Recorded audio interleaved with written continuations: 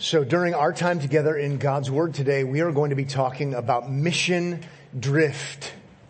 It's not just what happens in corporations and businesses. It's something that happens with Christians. Maybe we should call it Messiah drift instead of mission drift. You thought you were at a certain place, and before you know it, you're in a totally different place. And how in the world did that happen?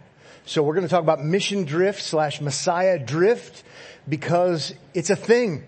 It actually is a problem. It's a problem for professing Christians like us. It's a problem for local congregations like this one. It's a problem for churches in Omaha, Nebraska, and the world beyond. How in the world did we start at a certain place and end up somewhere radically different?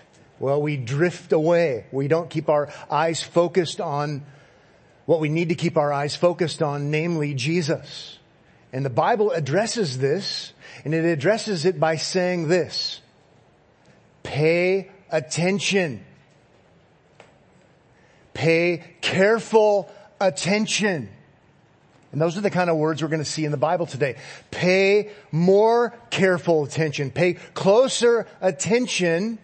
And this is my paraphrase to Jesus and the gospel. Because if you don't, before you know it, though you once were there, you've drifted away and are totally somewhere else, and you've lost sight of the prize, so to speak, of the destination, ultimately of the Messiah. And this is going to mean today we're going to be in the book of Hebrews. It's going to be Hebrews chapter 2. I love Hebrews chapter 2. It ranks right up there for me with Romans chapter 5, Ephesians chapter 1, and I have a tendency when we're in between book studies to go to my favorite passages. So that's what we're doing this morning. So we just finished the book of Acts. If you're joining us, you're new to Omaha Bible Church. Typically we're in a book of the Bible going verse by verse, chapter by chapter. So we just finished a lengthy study in the book of Acts. We've got something coming in the book of Exodus and the Exodus themes.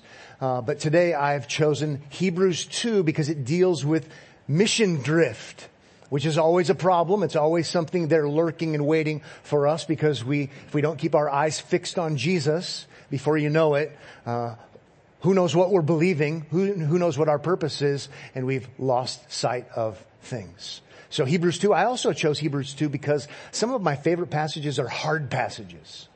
Because they're the ones that you read the first time and maybe the first 10 times and you think, I've got more questions than I have answers.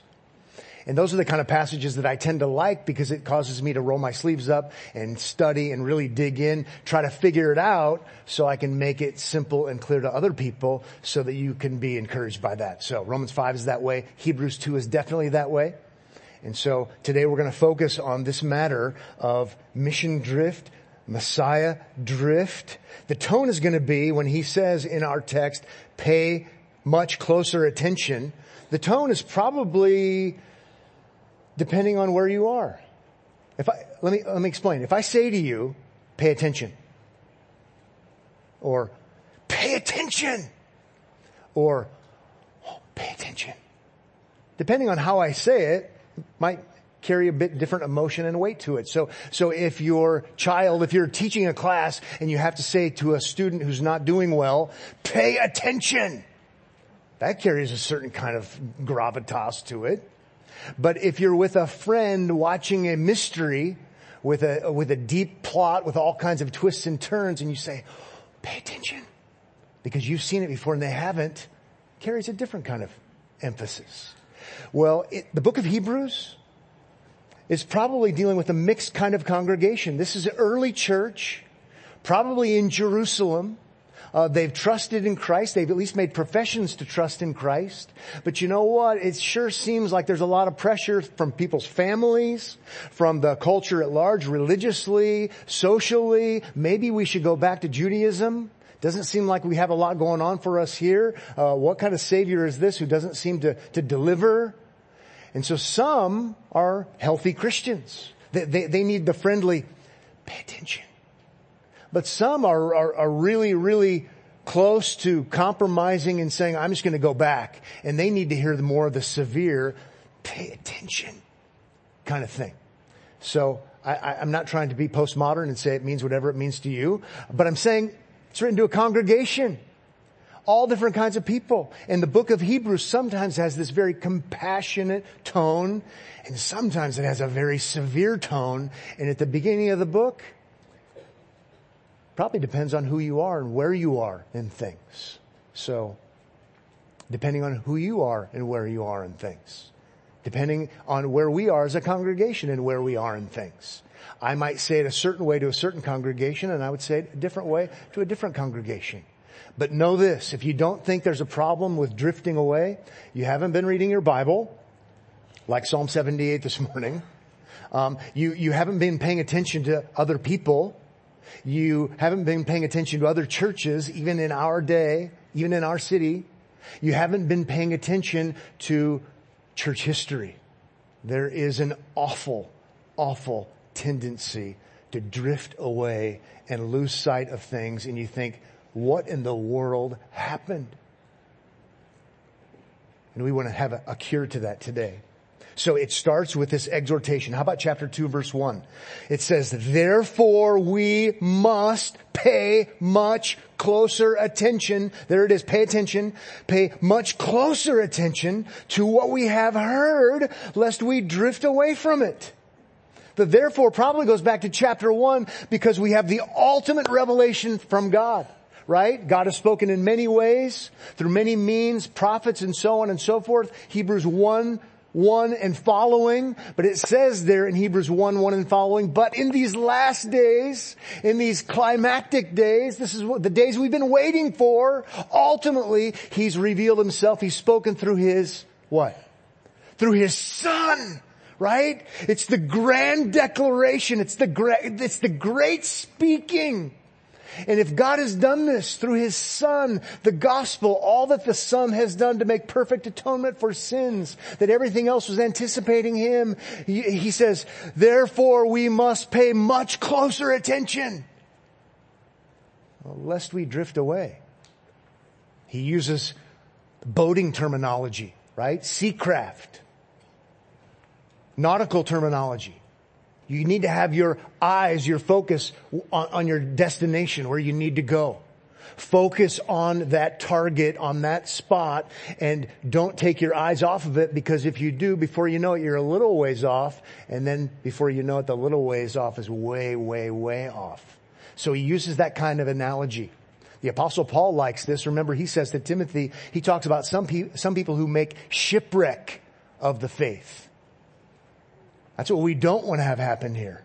That's exactly the opposite of what we want to have happen here. That's 1 Timothy chapter 1, verse 19. In other words, stay the course. Don't drift away. Pay much closer attention.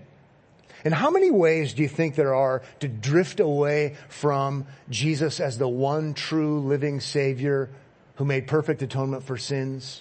That we're to preach Christ and only Christ, not ourselves. It's salvation by grace alone, through faith alone, on account of the finished work of Christ alone. How many different ways would there be to drift away? I don't have enough fingers, right? Think about it. If there's one Savior, in a certain sense, there's countless ways to drift away. It could be this, it could be that, it could be all kinds of things. Well, He doesn't get into all of those, and we don't need to. But it's pretty easy to drift away, unless we know that He is the final, ultimate, climactic revelation from God. We need to pay attention to Him and to His gospel, but we tend to have what I would call gospel ADD, right? Well, I know the gospel. I don't need to focus on the gospel. That's for unbelievers. That's not true. And why is it that when we hear people promoting things that aren't biblical, we're so drawn in? Been watching the news lately? We're so distracted by anything and everything as Christians other than Christ and other than the gospel, the thing that's of first importance. And if we really, really were captured by Him and His greatness and His grandeur, it's the good news of all good news. We wouldn't be so apt to fall for everything and anything under the sun. We have to pay much closer attention because we're so easily distracted.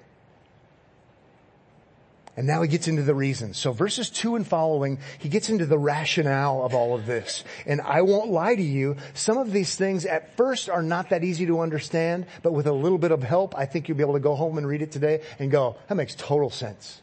I don't know what he did all week. All he had to do is just read the passage to us. Well, let's figure out motivation for paying closer attention to Jesus. That's what I want you to do now. Hopefully I've emphasized verse 1. It needs to be done, I'm saying to you. But now, why? What's so special about him?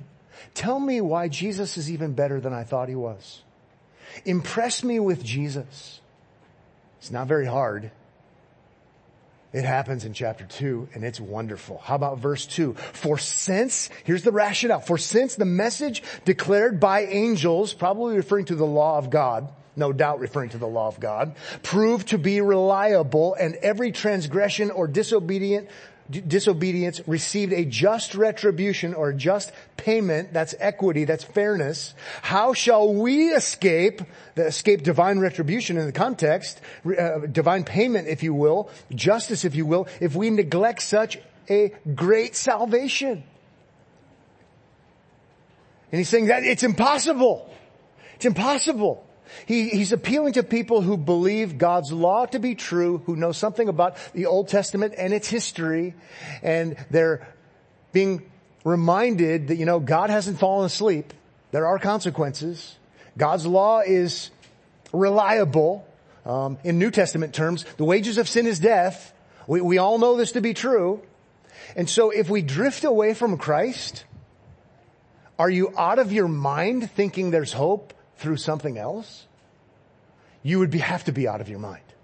If you're going to drift away from Christ, knowing what you know about God and His justice, knowing what you know about God and His law, are you crazy?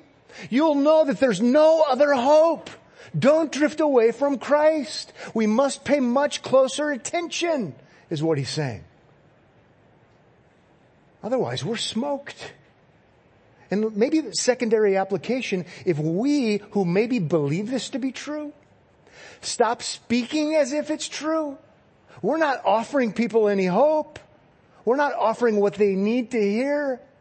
Knowing what you know about God and His justice, God and His righteousness, why in the world would we drift away from preaching Christ as the thing that people need to hear in Omaha, Nebraska?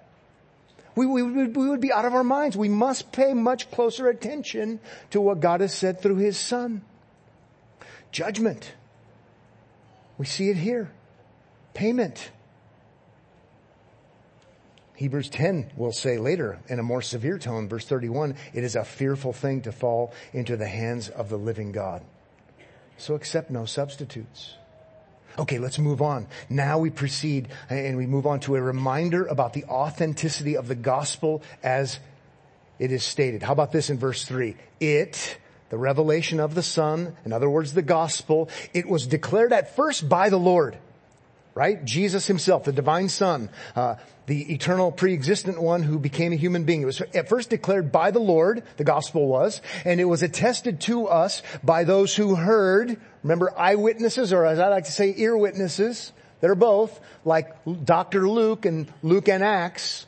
So declared first by the Lord, and it was attested to us by those who heard. Verse 4, while God also bore witnesses by signs and wonders and various miracles. So there are those extraordinary things that we read about in the gospel accounts in the book of Acts, early church stuff, and by gifts of the Holy Spirit distributed according to His will.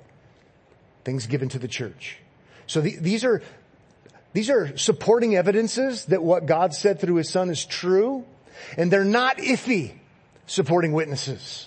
So why believe the gospel? Well, because of Jesus and His resurrection and what He said to be the meaning of what He did. That's true. But we also had those who were eyewitnesses, ear witnesses, right? We also had the unique, extraordinary signs and wonders.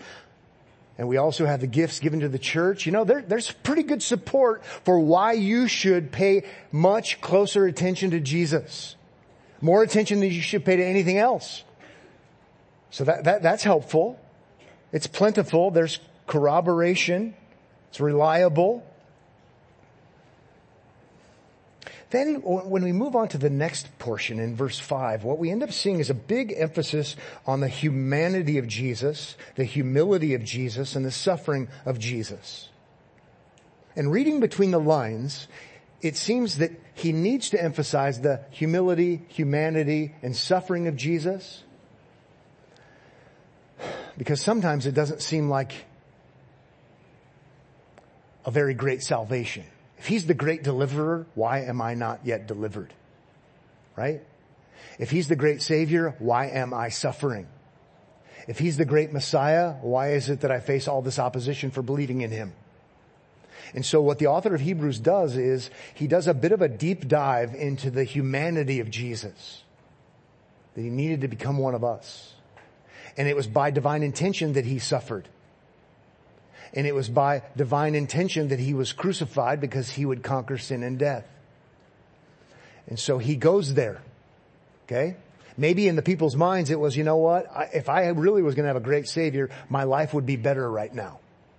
Think about it. And I wouldn't be ostracized by my family members for believing in Jesus as the Messiah. And I wouldn't face the difficulty with my health that I face, because after all, what about ultimate deliverance? They have these questions, okay, going on here. So what he's going to do is say, let's talk about the humanity of Jesus. I think this is actually really important, because lots of Christians don't know much about the humanity of Jesus. Ask Christians, why did he need to be a human being? And at least in our current time, we got really good at defending his deity. And we have to be able to answer the Jehovah's Witnesses when they come to our doors. And he's not just a God, he's the God. Before Abraham was, I am. And it's really important. Deity is super important. Don't get me wrong. But it's actually also super important that he's a real human being. Okay? So let's learn about his humanity. It's emphasized in Hebrews chapter 2, verse 5. Verse 5 says, now, it was not to angels, think the flashy ones. It was not to angels, the ones we tend to think of as great and flashy, that God subjected the world to come, of which we are speaking. Not in any ultimate sense anyway. How about verse 6? It has been testified somewhere. He's going to quote Psalm 8, so that's kind of an odd, vague way to say it's in Psalm 8.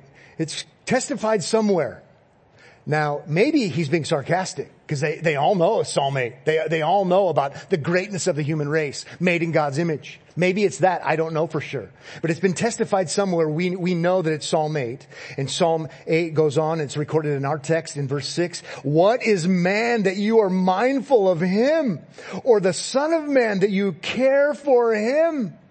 And I'm reading it that way on purpose. Because in the Psalm, isn't it amazing that God made human beings to be special? Isn't it amazing that he made us to be somewhat like him? That we are the image bearers, to have dominion over the earth and to subdue it like in the garden. It's a psalm that's emphasizing the extraordinary nature of human nature. That's why I read it that way. And I think it's for good reason and for right reason when we read verse 6 where it says son of man. I think it's good to remember lowercase son of man. Now, translators make that choice and they don't always make it consistently. But so far, when you read Psalm 8 and so far in Hebrews, I don't think he's talking about Jesus yet. He's just talking about human beings. Okay? He's just talking about human beings in general. It's wrong to think low of human beings. Then let's keep going. Continuing to quote Psalm 8. You made him for, this is in verse 7. You made him for a little while lower than the angels. You have crowned him with glory and honor, putting everything in subjection under his feet.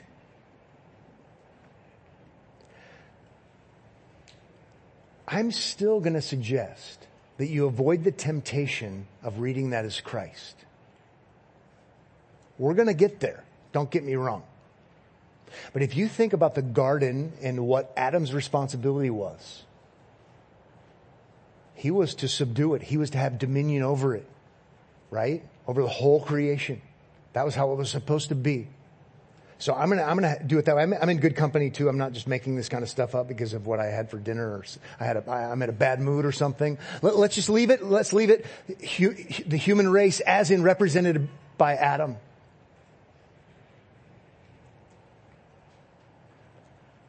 Well, let me ask you, how did it turn out? It turned out awfully. It turned out terribly. He didn't do what he was called to do. That's why we're in the mess we're in. But do note that to be a human is not a bad thing. God made human beings to do the right thing in a glorious way, imitating Him. I think that's the idea so far. This sets the stage for us to learn about the one who is called in 1 Corinthians 15, the what? The last Adam, who is Jesus, who's going to be successful at doing the Psalm 8 stuff. I think that's the idea. And so I'm always going back and forth when I read Psalm 8. It's like, oh, got to think about the first Adam. But you know what? We know how that ends, and we've got to think about the last Adam. Romans 5, 1 Corinthians 15. And he's going to be successful. That's why I want to trust in him. I want him to be my representative. And so now I think we're starting to get that flavor. Okay. In verse 8, the second part of verse 8, now all of a sudden we're starting to move our way into that. Verse 8 says at the latter part, now in putting everything in subjection to him, I'm going to read Jesus now. He left nothing outside his control. I'm starting to think about Christ. I'm starting to think about the everything and the nothing. And I'm starting to think about the one who did it successfully, the one who was the victor, the one who was the champion representative, not like the failure representative. Verse 8 ends by saying, at present, we do not yet see everything in subjection to him. Well, because we don't see it, there's the temptation to drift away. He's asking you to see Jesus' work as complete, but in anticipation of his return. We don't see it yet, but it doesn't mean it's not a reality, is what he's asking you to do. How about verse 9? But we, the believer, but we, though we don't see it yet, we see him. For a little while was made lower than the angels. Oh, yeah, that's true of the incarnate Christ. Namely Jesus. Oh, okay. So where exactly the shift happens, I don't know exactly, but you see it anticipated in verse 8, and for sure it happens in verse 9. We're talking about the ultimate ruler over, dominion over, person, representative. You get the idea, and it's Jesus. Namely Jesus, crowned with glory and honor because of the suffering of death. Oh, isn't that interesting? The suffering and death is actually part of it as the last Adam. And it's because of the suffering and death that it leads to glory and honor, being crowned as king. That's kingly terminology. So that by the grace of God, he might taste death for everyone. You could even translate it, everything, in light of Colossians 1:20. Everything is in subjection to him. He's that one. He is the King. He is the Lord. He is the sovereign. So when we think about Jesus, yes, humble, yes, suffering, humiliated, crucified, died. But when we start seeing it according to divine design, you say, oh, okay. Makes more sense. Crowned with glory and honor. But notice it's all part of a plan, so that by the grace of God he might taste death. See, by design it's atonement.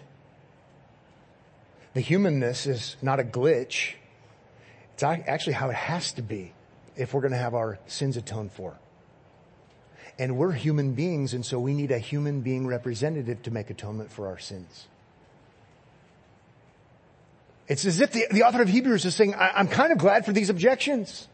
Let me help you understand a little bit better. Adam theology, let's call it. Human representation. He's not using that verbiage. He's not using Apostle Paul verbiage, but he's talking about those very same things. How about verse 10? For it was fitting. See, this is by design. This is how it needs to be. The puzzle pieces actually fit. For it was fitting that he, I think God the Father in context, it was fitting that he, for whom and by whom all things exist, in bringing many sons to glory, that would be through redemption, should make the founder, I like the King James here because of the nautical terminology earlier, to make the captain, don't drift away, to make the captain of their salvation, now Jesus, perfect through suffering. It's fitting that this is how it goes. Because the captain of the ship, right?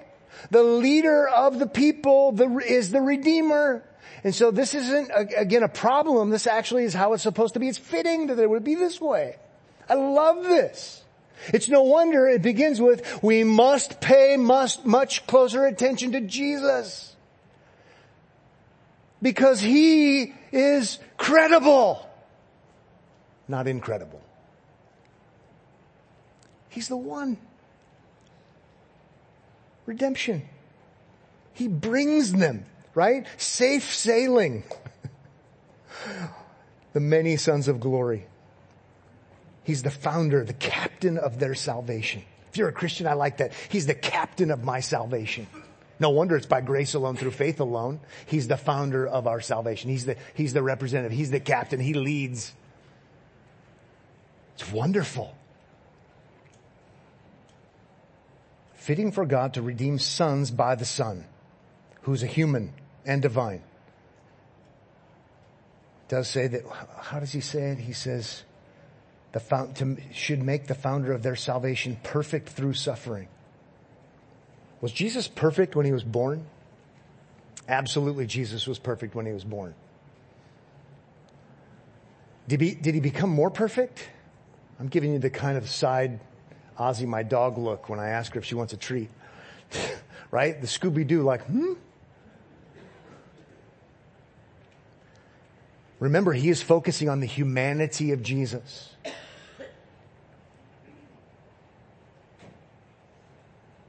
Hebrews 5:8 says he learned obedience.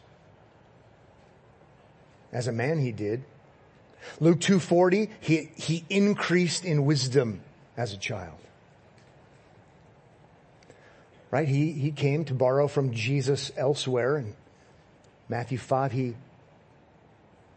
came to fulfill all righteousness. Doing the right thing, suffering because he's acquainted with sorrows and grief of his people. It's a fallen world. It's a broken world. And he's suffering all along throughout this broken time in this world.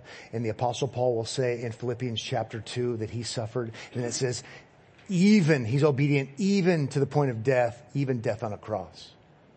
The culminating low point, high point.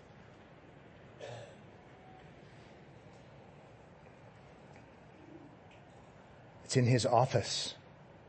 He does this. One commentator put it this way. This involves his whole incarnate experience. And another author puts it this way. He lived a life of suffering not as a private individual, but as a public representative, winning our redemption as much by his incarnation and daily obedience as by his death and resurrection. Right? Making atonement, but also providing all the righteousness, if you will, that we would need. It's wonderful.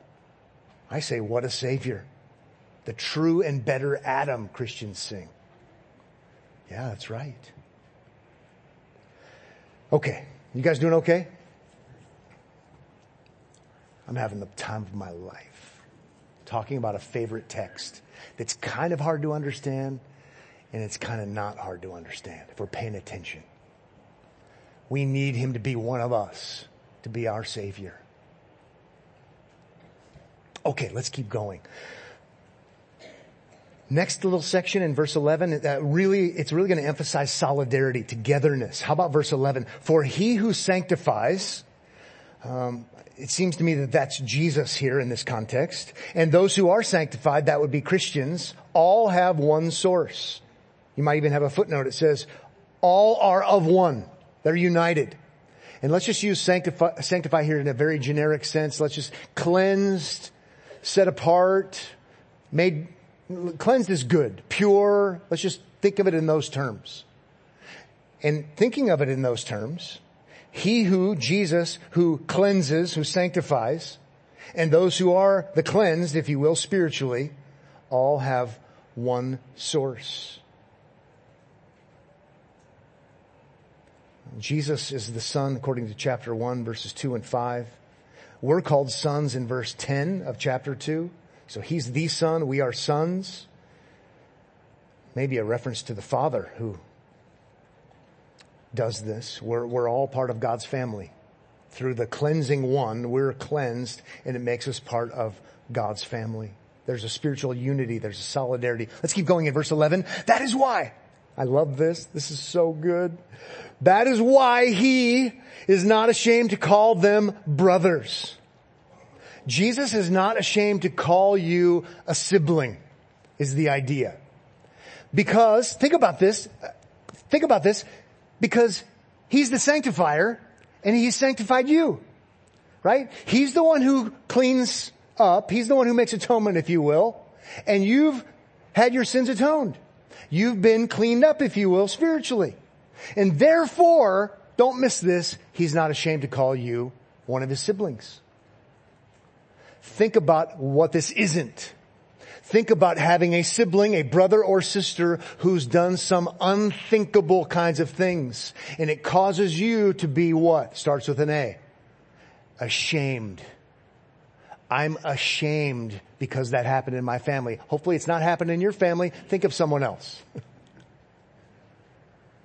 You understand.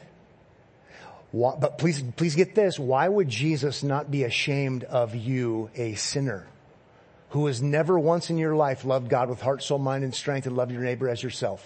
Perfectly, personally, and perpetually. You haven't, I haven't, no one has other than Jesus. I want to push it a little bit and say, Jesus should be ashamed if He hadn't suffered and died for you and fulfilled all righteousness for you. See, it's substitution. Because He's the sanctifier. He's like, Pat Abendroth, you might all think he's kind of a shady character. And you might be right.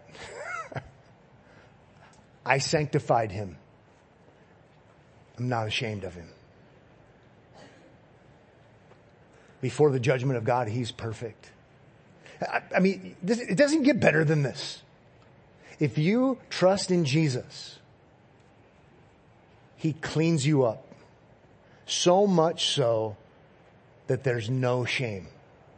Not because you're a good person who cleaned up your life, but because He's the sanctifier. And so He says, yep, He's mine. It's awesome. No other religion in the whole world like it. So why in the world would we drift away when it comes to Messiah, mission? Why in the world would we believe something different? Why in the world would we, as a local congregation, commit ourselves to prioritizing anything other than the proclamation, the promotion, and the defense of that? We have nothing better to offer people. Nothing better. We never will. It's just wonderful what's happening here in the logic and the argumentation. Jesus is better than I even thought He was. Not ashamed to call them brothers. Okay, we'd better move on. Now what He's going to do, in this final little section here, He's going to offer 3 Old Testament statements, and He's going to use them in relationship to Christ, emphasizing again solidarity. We're together, we're inseparable, and prepare to be impressed, by the way. First one is Psalm 22. You know Psalm 22 because Jesus quotes it on the cross. My God, what? Why have you forsaken me? Psalm 22:22. But also it says, how about verse 12? Saying, He's putting these words into Jesus' mouth. I, Jesus, will tell of your name, God's name, talking to the Father. I, Jesus, will tell of your name, God, Father, to my, brothers, siblings. That's us. In the midst of the congregation, it's actually the word typically translated church. In the midst of the church, I will sing your praise. That's great. Do you see why it's so great? What's great is not my explanation of it. Do you see what we just read and why it's so great? That putting those words in the mouth of Jesus, that in the midst of the church, in the midst of the assembly, he is telling his siblings, singing, he says, of the greatness of God and the promises of God and the fidelity of God. And they're all the promises being yes and amen in him. Absolutely. This verse, this chapter changed my whole perspective on church life. On corporate worship even. That we don't just gather for a big Bible study. That there's something formal and important and extraordinary that happens in church. So when I go to a conference and hear thousands and thousands of people singing and I kind of get the shivers, I try to remember this text. And that what happens here on a Sunday morning is more significant than the conference. Jesus didn't promise to gather in the midst of the conference. But he did promise to do so in the midst of the ecclesia, the church. Something extraordinary happens. I think it's Sinclair Ferguson who says he tries to remember and pretend as if, in a certain sense, that when he holds the hymnal, he's holding it with Jesus. I don't know how that works for us because we don't have hymnals. You get the idea. Might not seem like it. Oh, right? It might not seem like it. Think with me about this. It for sure did not seem like it for the first century Christians living in Jerusalem. That's actually why this text actually carries such a big punch in a good way. Why it's such good balm. First century church, you're in Jerusalem. And what do you have? Maybe you gathered in a friend or relative's house, their flat, their apartment. First century world, you can hear what's going on outside. The chameleons are coming in and out as they would like. You get the idea? It's pretty free flowing in Jerusalem. And the temple is still there when this letter is written. And they still have priests and they still have sacrifices and they still have the musicians and they still have the incense and you can still smell the meat burning. And what do you have in your friend or relative's flat? Some other Christians, part of a Bible, Old Testament, some maybe New Testament letters. You don't have those professional musicians. You don't have the smells and bells. You don't have all the extra sensory, awesome, emotionally driving things that the temple offered. It's just the 12 of you sitting there thinking about going back. And what does he say? To all you people who don't think you have anything and you're thinking about going back, Jesus promises to be in the midst of the congregation, boasting in his Father's goodness and promises to his spiritual siblings, the ones he has sanctified. It's so good. It's a great picture. We get excited about the wrong things. We think the extraordinary is where it's at, and in reality, for these folks, it's in the ordinary is where it's at. Pardon my bad English. It's a wow factor going on here. We better move on. I just had the best time of my life just thinking about it. Then it says, to quote another Old Testament text in verse 13, and again, this time referring to Isaiah 8, and again, I will put my trust in him. So Isaiah had to put his trust in God when he was belittled. He had to trust God for vindication. Jesus put his trust in his Father when he was persecuted, suffered, and died for vindication, which would happen at his resurrection. And by extension, we as believers have to put our trust in God, right? When we're taking it on the chin for belonging to Jesus. And remember, he was vindicated. We might not be vindicated until our resurrection, but it is coming. I will put my trust in him. That's why you keep focusing on Jesus. Let's keep going in verse 13. And again, Isaiah 8 also, behold, I and the children God has given me. Jesus trusted in his Father, and he calls the children given to him to trust in the Father as well. We won't take the time to go there, but how about that? The children given by the Father to the Son.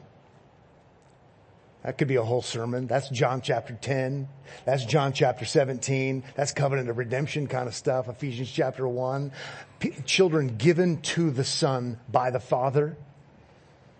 How grand is that? Verse 14 says, let's keep going. Since therefore the children share in flesh and blood, so we commonly have this as humanity. He himself likewise partook of the same things. Think incarnation. We need him to be one of us. That through death he might destroy the one who has the power of death. That is the devil. How about that? And deliver all those who through fear of death were subject to lifelong slavery. Deliverance, redemption, salvation. Why would, ultimately Satan's been defeated. Why would we drift away from him? It would be insane to drift away from him. Why would Omaha Bible Church prioritize proclaiming something else? Well, verse 17, for surely it is not angels that he helps. I like the graphic. Helps. It says, literally, he seizes, he grabs them like to rescue them, to save them. Not because he's mean, but because he's kind. Surely it's not the angels that he seizes and delivers, but he helps, he takes hold of and delivers the offspring of Abraham. Remember, Abraham is marked in the Bible because he believed God and it was counted to him as righteousness. So he seizes, he saves, he delivers believers. 17 says, therefore he had to be made like his brothers in every respect so that he might become a merciful and faithful high priest. So it's not bad that he became a human. It's good that he became a human in the service of God, to make propitiation for the sins of the people. Notice, service of God. He was sent by his Father, right? And makes atonement, appeases his wrath, but to make propitiation, to make atonement, to make satisfaction for the sins of the people. You need him to be a human being because you are one and you are a sinner. And he is your hope.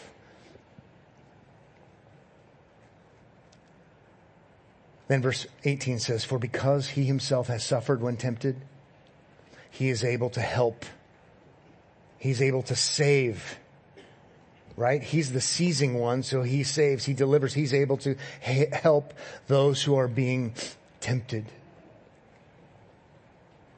Is that the last verse? I don't want it to be over. Remember, please remember. Therefore, we must pay much closer attention to what we have heard, lest we drift away from it. Pay much closer attention. Wonder what kind of new program we should do. Wonder what's going on over here that seems super exciting and super extraordinary and super amazing. You know what I need to tell you? You must pay much closer attention to Jesus. Because it seems like we have nothing. But if we have Jesus, we have everything. We have everything. I love what it says in Hebrews elsewhere. Fixing our eyes on Jesus, the author and perfecter of faith. May God help us. Father, thank you for this morning. Thank you for a great time and a great text like Hebrews chapter 2. Please help us. Help us to not take ourselves too seriously, but to take the gospel seriously and the Lord Jesus Christ as a great triumphant Savior seriously. He loved us and gave himself up for us. It is so easy for us to be distracted. Help us to not be distracted as a church. Help us to be all in and all about this. Help us to learn from the church's history, from the people of God's history, that we wouldn't think highly of ourselves, that we wouldn't be proud, that we wouldn't be arrogant, but that we would be people who know that we've been forgiven and are eager to tell other people about how it is they can be forgiven too. In Jesus' name, amen.